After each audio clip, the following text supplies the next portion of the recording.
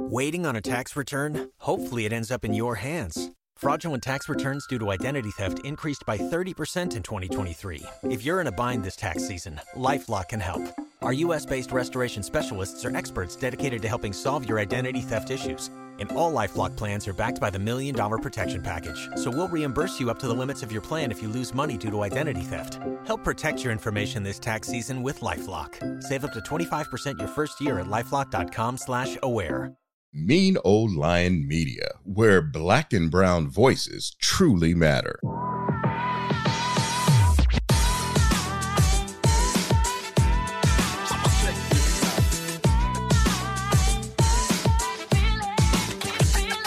Hello, and welcome back to another episode of A Whole Mood. So last week, Anna came on and she shared her beautiful story of immigrating to the U.S., really making her own while learning a different language, understanding how to get around in California, in Boston, in San Francisco, you name it, and really establishing and making a name for herself. As you know, this is Women's History Month. So the stories that we're going to be hearing this month is all about the women and really giving them the floor to tell their stories and to tell their truth. So this week, I was on Facebook, and as you know, majority of my friends either come from New York, well, some of them, but a lot of them are from my hometown, Mobile. Now, Mobile is like no other. They are very prideful of the schools they came from. So there's always going to be some conversation about you wouldn't have been able to survive at this school or something like that. And so it kind of brought up a conversation about how I actually survived in those environments in school. And a friend of mine directly on Facebook, we kind of really delved deep about like how prevalent like bullying was. And I know it's a different type of bullying than now. It's like with the virtual stuff and the cyber bullying and whatnot. No. And so it kind of brought up a topic about certain avenues of bullying. Today, this episode is called Black-ish. Shout outs to Ariel, who I met just last year by way of Wilson. You guys remember him from the Shift episode. Ariel introduced me to her dad, her mom, and of course, her sister, her older sister. We have Ashley here today. How are you, Ashley? Hello. Thank you for having me. No, thank you for coming. I love this. I'm so excited. So, yes, what I do know, you guys are from Chicago, right? We So are. where in Chicago are you guys from? So we are from the south side of Chicago in a neighborhood called Beverly. We're all known for our neighborhood. So we're basically on the border of the city going into the suburbs, the southwest suburbs. And where we grew up was predominantly a white neighborhood. You had your cops, you had your teachers, you had your firefighters. My sister and I were very much the only ones in all of our classes growing up. Coming from immigrant parents, we were the only Black family on the block. Basically growing up in white spaces all throughout college, and then the industry I'm in right now is a very white space. So if you can't tell, I think we're gonna have a really great conversation about Black-ish. Oh, absolutely. The whole topic about this episode is the jarring statement of acting white, a pejorative statement about Black people acting a certain type of way outside of either speaking Ebonics, which can either be a comment about a person's speech, or it could be a backhanded comment to note a person of color's progressive trajectory and could potentially make a person second guess or feel guilty about their privileges, academic trajectory, or possessions.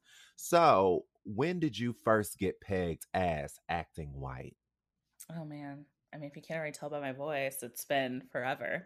Oh, wow. Yeah, no, I remember specifically, we had a family reunion. My parents are from Haiti. Everyone's like kind of all over. And I had to have been like 8 or 9. And I will always remember my cousins coming out to me like, why do you talk like a white girl?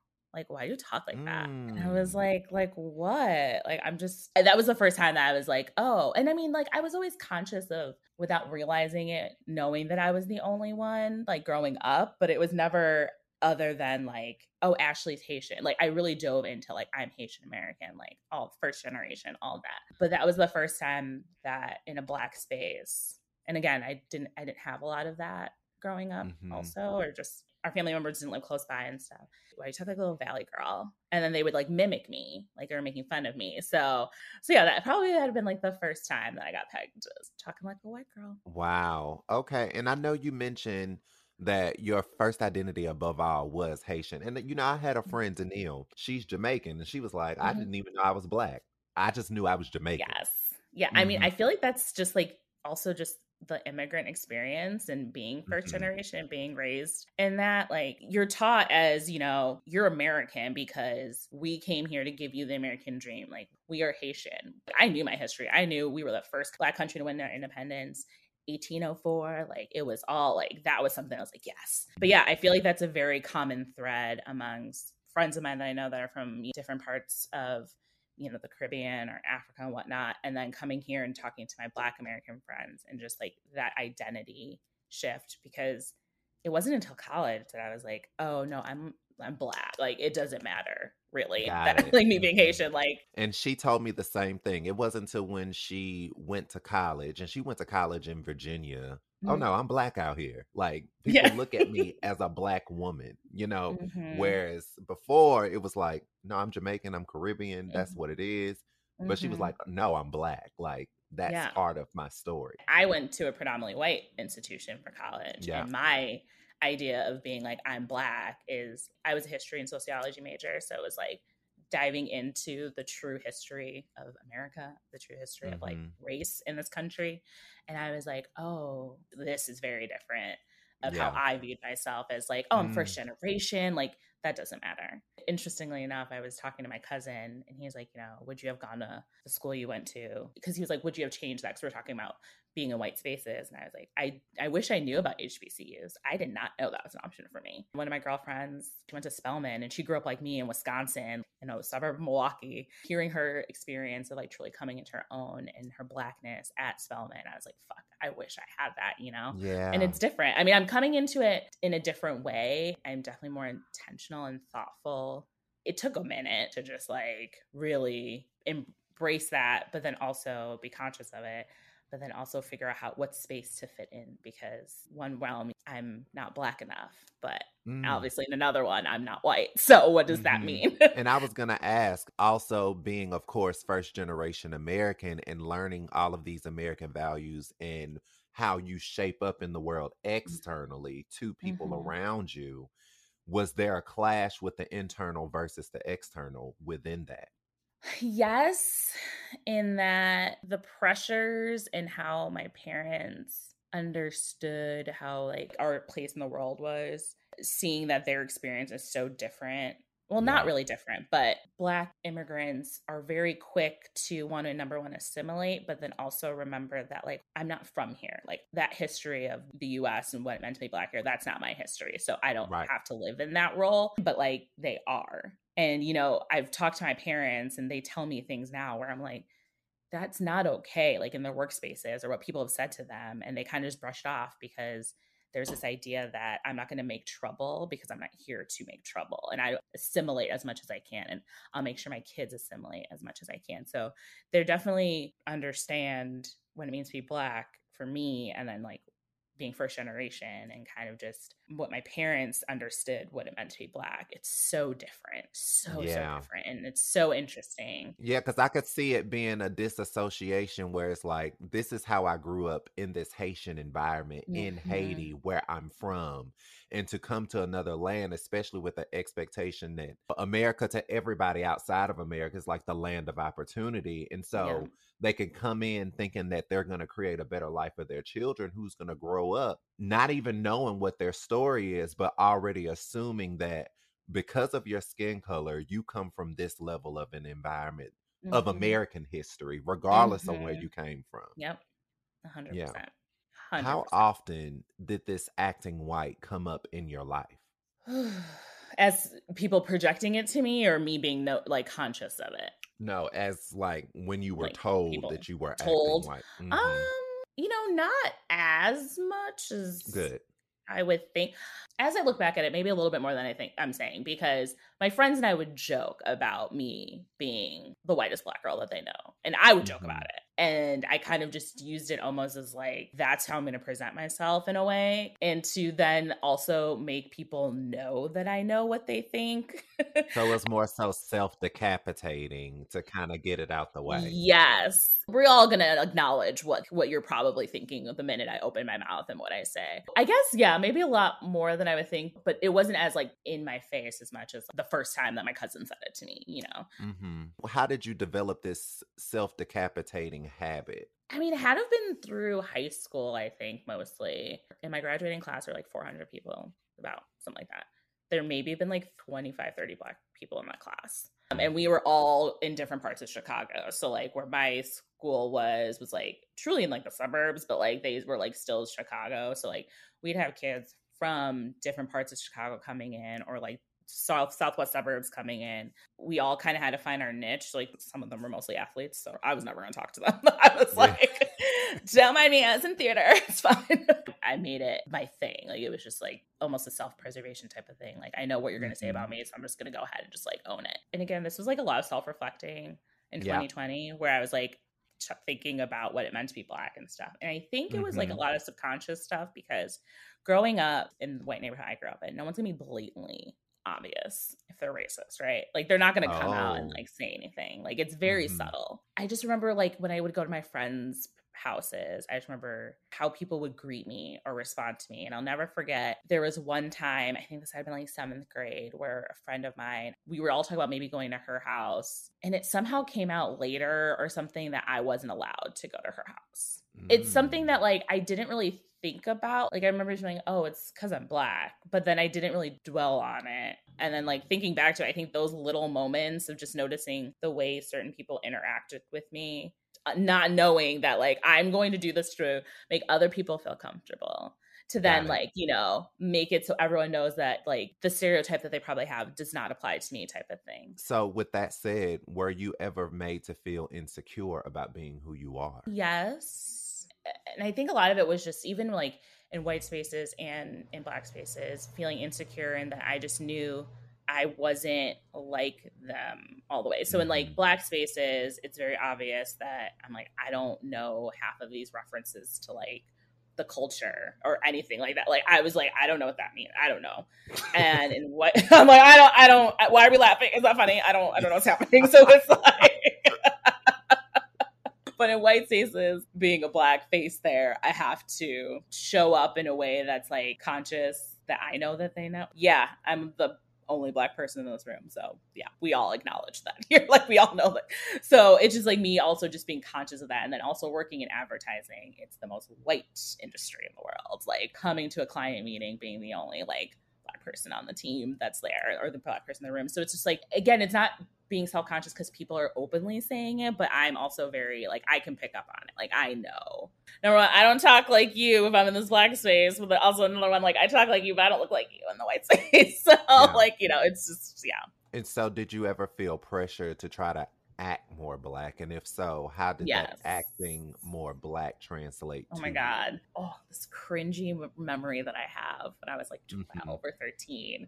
And I was going to a cousin's friend's house. I like can't even remember. I remember intentionally trying to like speak in Ebonics. Like I like remember Kelly like looking at me like, what the fuck is wrong with you? Like I just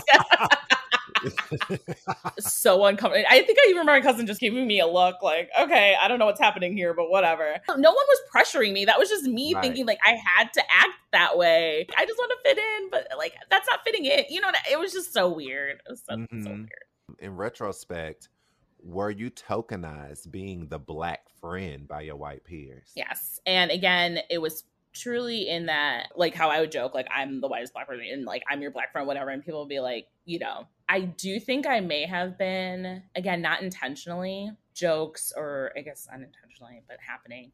But again, I would also leverage those jokes, like of just being like, oh, best Black girlfriend, like over here, like, you know, kind of like that. And I've actually chatted with some of my girlfriends about this later who've known me since high school. Even she was just like, I don't think I was ever really conscious of it if I said anything or noticed it, but I know I probably did say something that was just like totally not appropriate of that, because I'm like, oh, well, I have a Black friend. So it's like, and she's like, I'm idiot. Like, why would I? What does that mean? And so we've Right. had those conversations, you know. If I was tokenized, it was never in a malicious, blatant way. Like, again, where I grew up, where I lived, it was subtle. And then the people that knew me too, it was never like intentional. But again, they have their unconscious bias that they probably did not know, especially at the ages that we were then. And so does the term acting white or being white bother you now? Oh, that's a good question. Yes, it does. And I'll acknowledge too, like, I'm like, yeah, we all know, like, if someone was on the phone with me. But it does bother me because there are so many ways of being Black, especially here. We're from all over, at least where my people that I know come from is from an island in the Caribbean. And it's different from my best girlfriend who is from Ghana. And it's different from you who's from Alabama. Like, it's just all a different experience. And there's no right way or wrong way to be Black. I think it took me a minute to truly understand that and embrace the fact that, like, I am a Black woman. That is what I am. And that is what I will be. And that is what I want to be proud of. So it does bother me because also at the same time, it's just like, well, then if you think I talk white, then what are you talking about the other person over here that doesn't talk like me? You know what I mean? Like, and they have the same education. They have the same background growing up. It may have been in a different location, but, you know, or it may have been in Black schools, but like, we're the same. It was also me like coming into my own, coming into like what it meant to be Black for me. How has these issues shown up in your adult life? You know, there is a level of insecurity, especially when you are in predominantly white spaces like me, where it is this like imposter syndrome that is just so prevalent in like everything that you do, and you're second guessing yourself. But also there's the pressure because you're like, I'm the only one, so I can't like disappoint, I can't represent negatively or whatever that could mean. So there is issues in like the pressure that I would put on myself in a sense, but also issues in the sense that when people do say stuff now, that before I'd be like, okay, let it slide, like nothing. But I'm like, I'm okay with making you feel uncomfortable now if you're going to say something ignorant. Like, even if we're having a conversation, someone says something, I will push more to just be like, what do you mean by that? Yeah. In public and in private. And I just acknowledge it too with little things at work even. Now I'm just like, I'm calling it out. I'm like, people get comfortable around me in these white spaces and they forget. And so then I just need to call it out. So what is it like having these experiences and also being in an interracial relationship? I was waiting for that. Oh gosh. Yeah, that it's interesting because when I was dating back in the day, I would always ask immediately, have you ever dated outside your race? And how would your family react to you dating outside your race? That was kind of like, I'm just going at it. And this was like kind of like when I was like not dealing with any of the subtle BS. Like, we're just going to come out and just lay it on the table. Like, what are we dealing with here? And I remember asking my husband that when we started dating. It was like first date. Like, we were just at a cocktail bar and I'm just throwing it out there. And, you know, he answered, he's like, yes, I have. And that would not be an issue. I'm like, okay, are you sure? Like, we'll see about that. Because previously I dated a Jewish guy for a hot minute and he was like, I don't think my parents would have anything to say about it, but my grandmother might. And I'm like, oh, great. Okay, well, what are you going to do then when that happens? But we kicked that guy to the curb earlier than before we needed to figure that out. So yeah, so my husband and I mean, truly it is some of the most interesting conversations that we have when we talk about race. When we have kids and what does that mean? My experiences and like the immigrant experience. You know, when George Floyd happened, I remember crying on our couch and I was like, if we have a son, like, what do we do? Because that boy is going to be seen Black before he's seen as white. And what does that mean? And what do we say? And, you know, what are you going to do? Like, how are you responding? He's like, I acknowledge the fact that I don't really have anything to say because I don't know what it's like. Like, I will not be able to ever experience what our kid could potentially be going through. But if anything, I could be there to support, protect, ally, guide, like all of that. And so whenever there's issues of race that comes up, he is very conscious of the fact that, number one, he's a white man.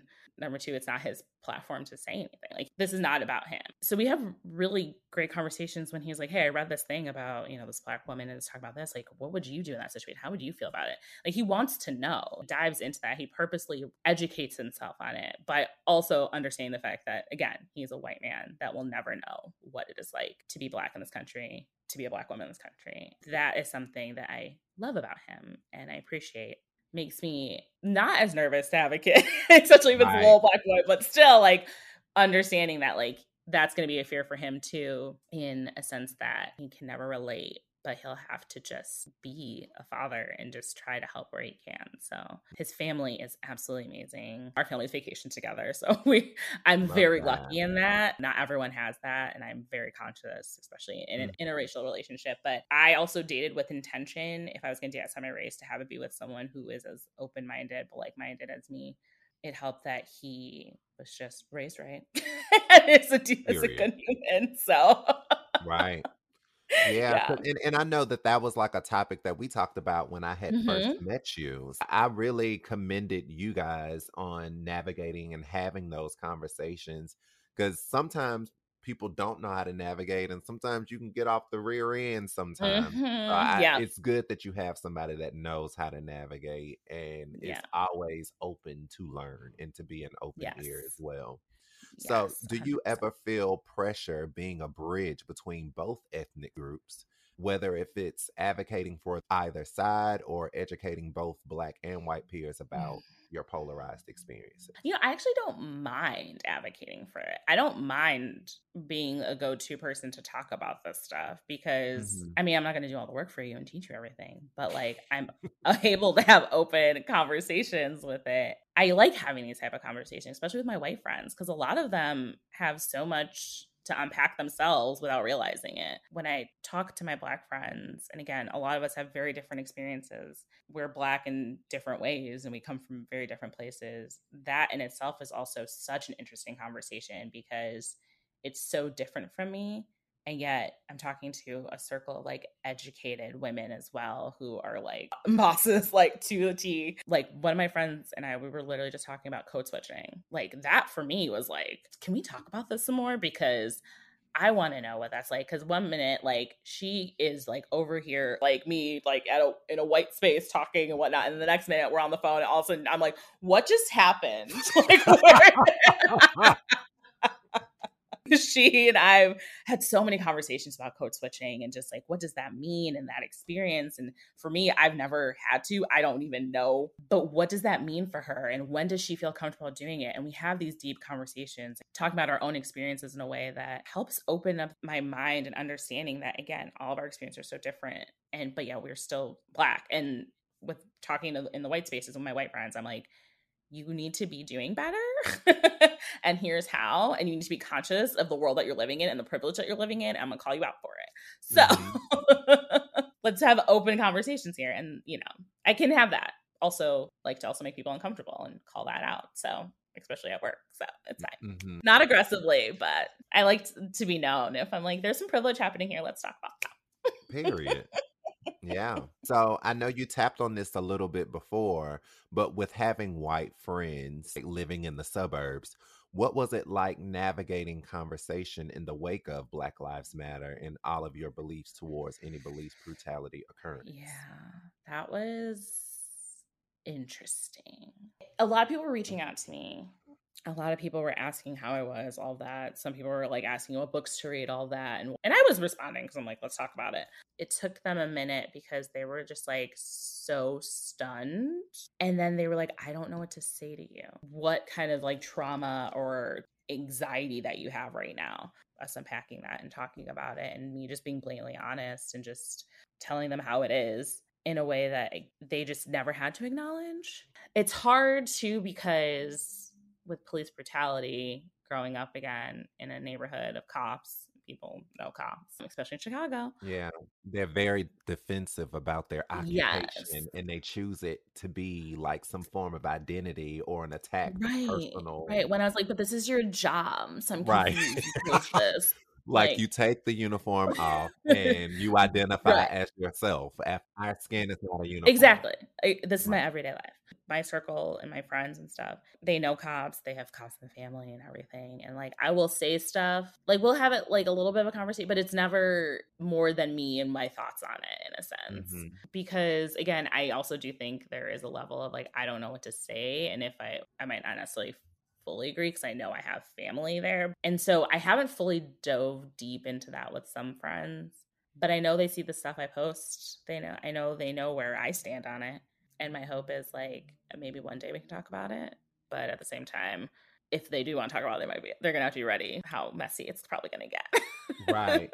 So So, yeah. you would say you've never ran into a clash with those friends, the friends that may Mm-mm. have a polarizing viewpoint kind of avoided you. Yeah. Because I know, just speaking from my experience, and this is off topic here, coming from down south, obviously, Hmm. where we have more white people who speak more loudly about projecting their privilege onto black people, and they just have absolutely no clue on what it means to walk and live and breathe being black, but yet they still speak. And it's kind of Yeah. wild, right? There were people who I was like really, really close friends with in elementary school all the way to like high school. I've known them.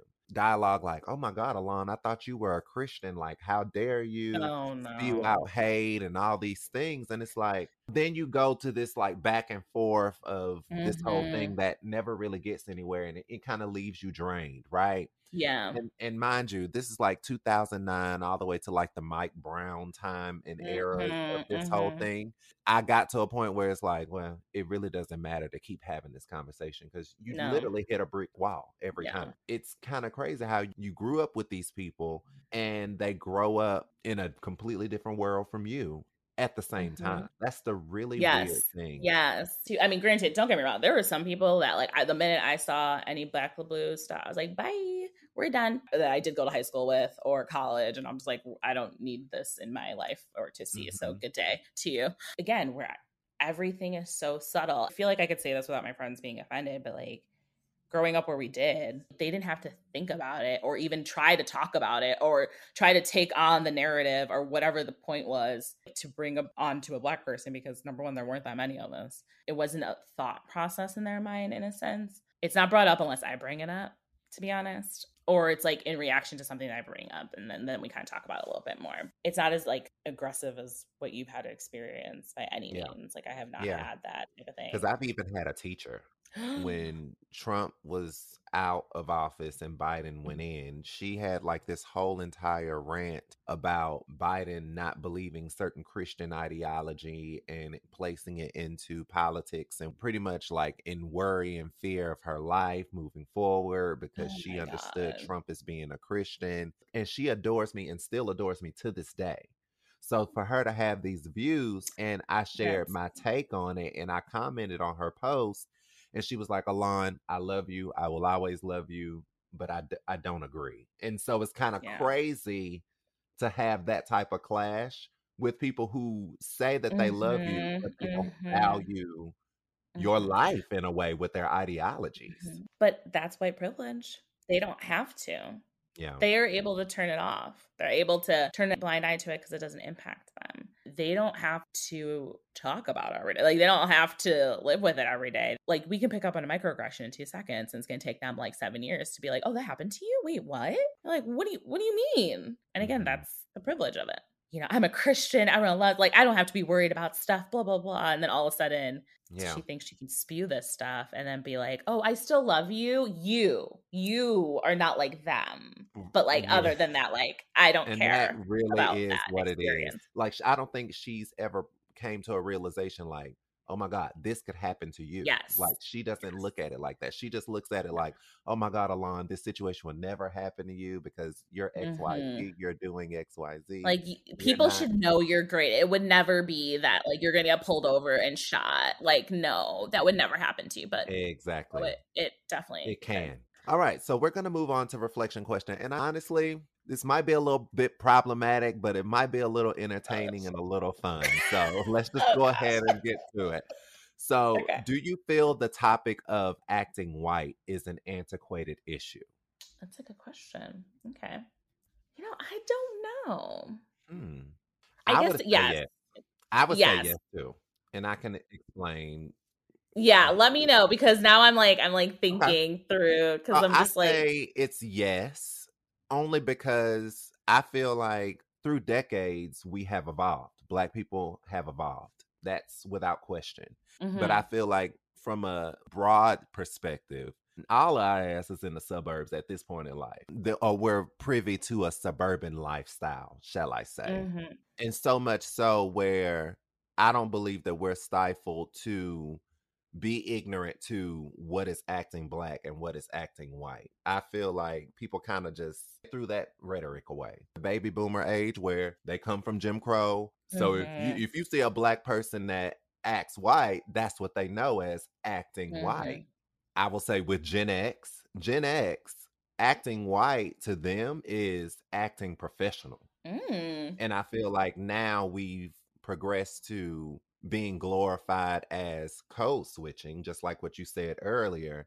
If you're able to code switch, you can thrive. Millennials, it's code switching. Like that's how we Yeah. look at it because you Yeah. have a professional voice and you have a voice that you talk You have to your with your person. friends. Generationally, Yes. it's a See, thing. this is so fascinating to me, Alon, because again, I think this is me also just like how I grew up and where I am. Like, I did not think of it that way Okay. because I don't code switch. When you start talking about it, I was like, okay, I see what you're saying. Like, I still thought like we still kind of kept the, oh, you talk like a white girl. Like, but hearing your experience of that is just so different. You just kind of blew my mind with that one. And I think it's honestly, I truly think it's because I've never code switched. I want to keep talking about this, but I know like it's going to go into totally different conversation of like what we're talking about right now. So, next question. Do you feel that responses about acting white changes based on gender? For example, are boys praised, shamed more or Mm. less by code switching than girls or vice versa? Ooh.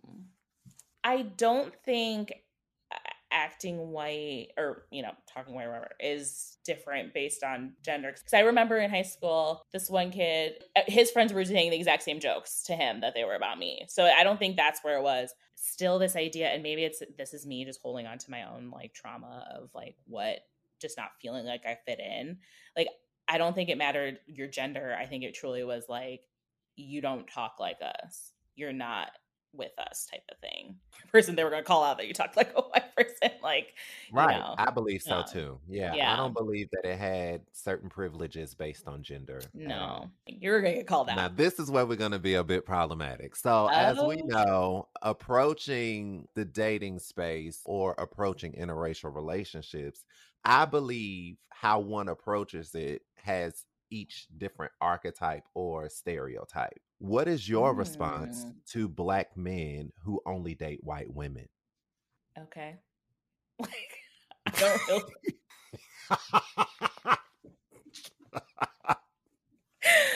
I don't think that there's anything wrong with it. I'm not saying I've dated a few black guys, but I've mostly dated white guys. Also, kind of where I was. Mhm. I don't want to feel guilty about that. Like, I don't think anyone should feel guilty about that. I mean, I understand that there are fetishes. Like, let's also like acknowledge that's a total extreme of like element. Like, yeah, Right. And so, we all know that there are some, so let's not pretend like that's not the case. yes. I remember the DMs I used to be like, oh, I've never been with a black girl before. I was like, well, you're not about to be now.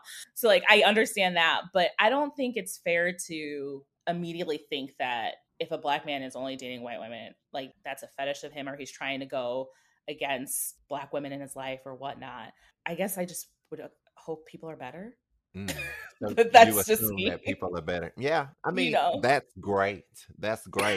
I think kind of like a caveat from the second question, I do believe when we're talking about this, I do believe gender plays a role based on how people perceive, and certain genders do have certain privileges than others. I'll talk about it as we Okay, continue to okay, go along. I'm gonna okay. just say what the stereotype is. So typically, black women look at black men who only date white women. They were like, all right, he might be a little like, Okay, okay. that's when they put the little radars up. Yep, I'm like, yep. okay. Also, black men can look at other black men. Not to say that this is like always thing. Sometimes or based on the situation. Black men Mhm. can look at a black man who only date white women and say, okay, you lame. You can't pick up another black woman.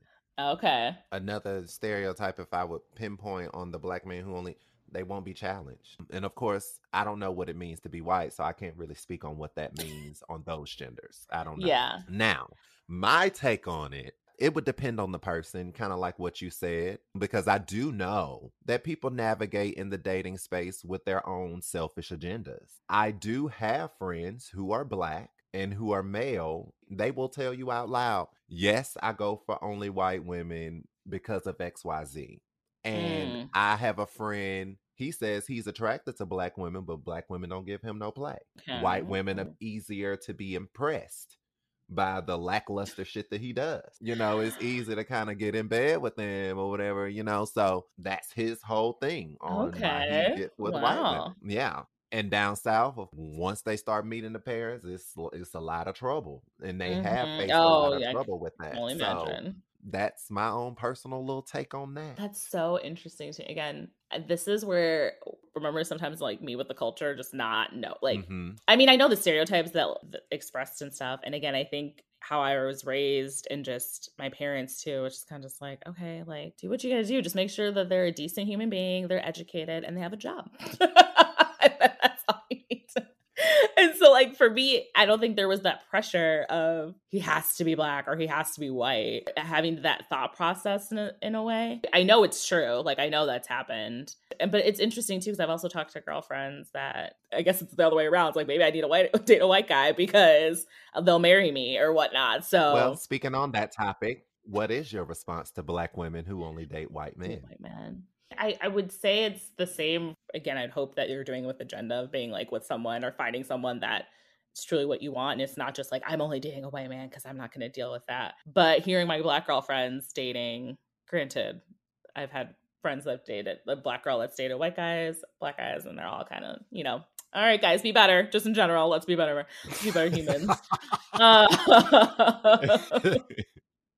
And I had girlfriends that are like, I want black love, and that's it, and that's everything. Mm-hmm. I guess my head just doesn't immediately go there. I don't think I bring Stereotypes, that that's stereotype, or I associated don't with that. bring, yeah, like I don't bring that immediate like black experience of like this is what that stereotype means for that. Again, for me, dating white people, it's like I was in white spaces, so that's just how it majority of my boyfriends were white. It was never me intentionally being like I'm only dating white men. Like I was never that type of, but I know that happens, and I know that I would be naive to think it doesn't. Yeah, because the stereotype, as you said, with black women, they're either frustrated with black men and they go for white men Mhm. to have commitment or have better credit or have a Yeah. better lifestyle. Like that's the stereotype when it comes to that, right? Yeah. But I will say though, like dating on those apps, those white guys, I mean, they would come in real hot with, oh, I've never been with a black woman before. It's like, ooh, can we see like that ass? Those, I was like, am I a piece of chick? Like, get the fuck out of here.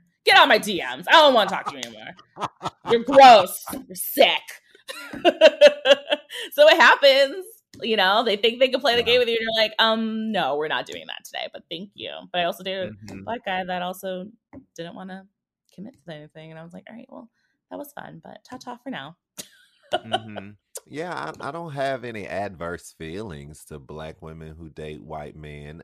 Again, I think I navigated like, what are you going for? Like, do you truly Mm-hmm. love this person because of who he is, or Right. are you leading with a certain frustration just because you couldn't get what you want? Like, Right. it's Well, yeah. And I think it's all of those things. And I guess what we're talking about with your friends and what you're experiencing, there is like an extra level of complete averse reaction if like that's all you know what I mean? It's like, well, what are you trying to say by this? Like, what do you mean? So that's interesting because that's, I get, that's just carried shit that we have to deal with.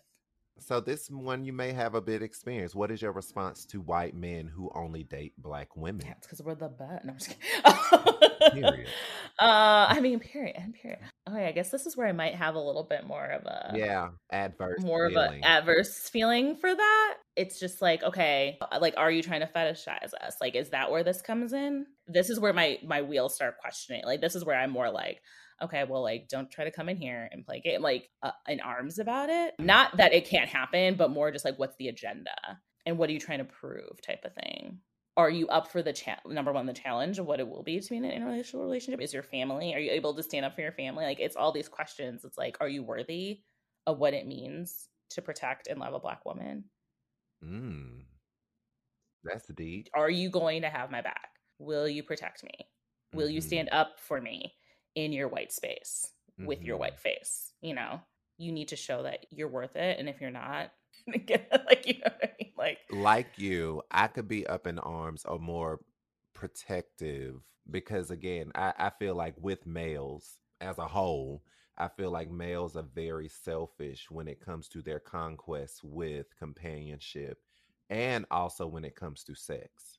And so Mm-hmm. knowing that as a male, I'm already going to be here anyway as a friend, witnessing Right. whatever's happening. Yes. And Yes. so when it comes to a race outside of me, it's like you can be white or black. I'm already question, are you able to deal with the reality that it takes Mm-hmm. to Mm-hmm. be associated and with somebody, Mm-hmm. period. Because Yeah. sometimes Yeah. men fantasize with women in general. It doesn't even matter about color. Men Yeah. fantasize and they don't really understand the reality it takes to deal with companionship.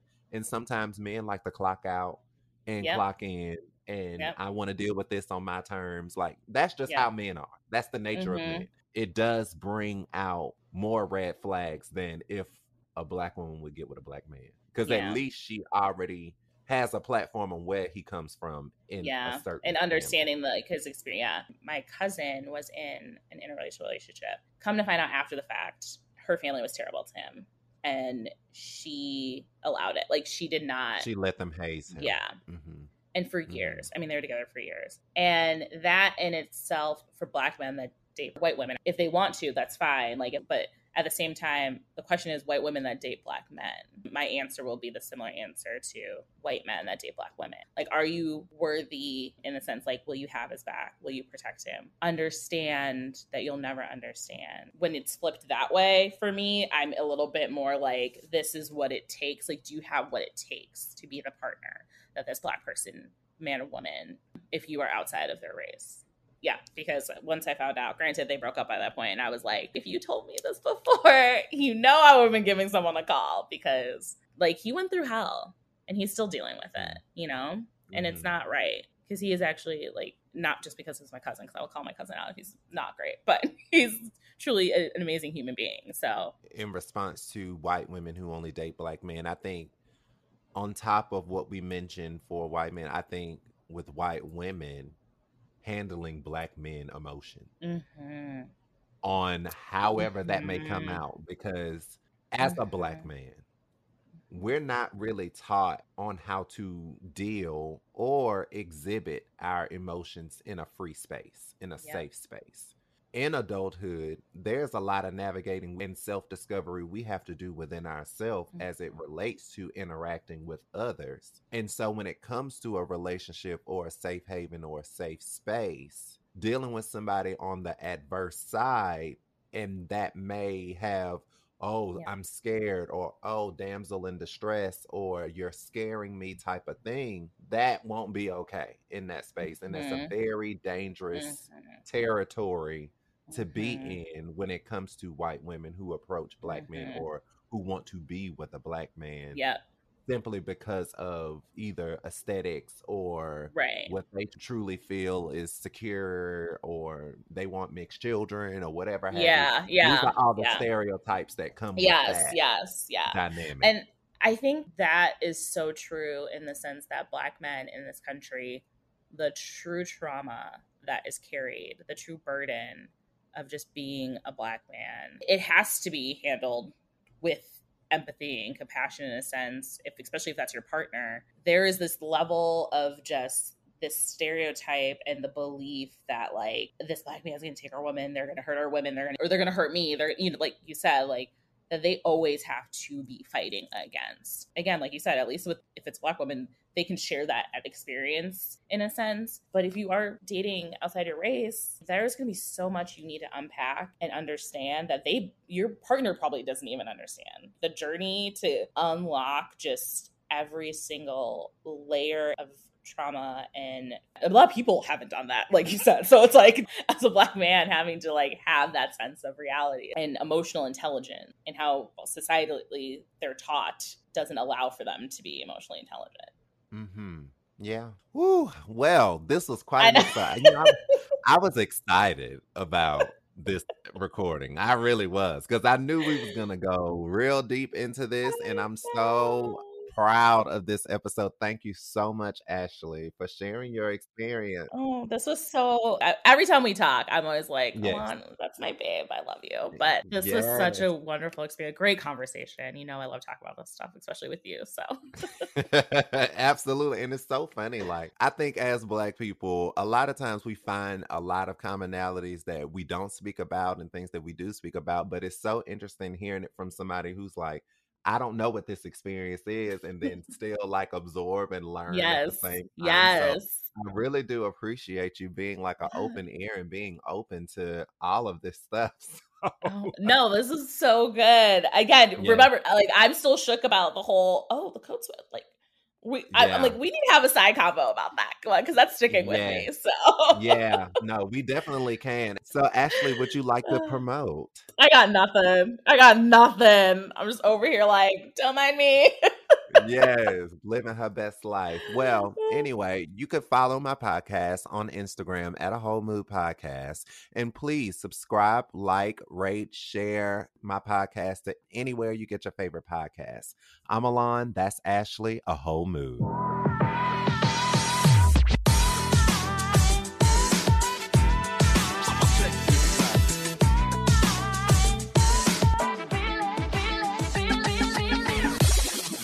Mean Old Lion Media, where Black and brown voices truly matter. Waiting on a tax return? Hopefully it ends up in your hands. Fraudulent tax returns due to identity theft increased by 30% in 2023. If you're in a bind this tax season, LifeLock can help.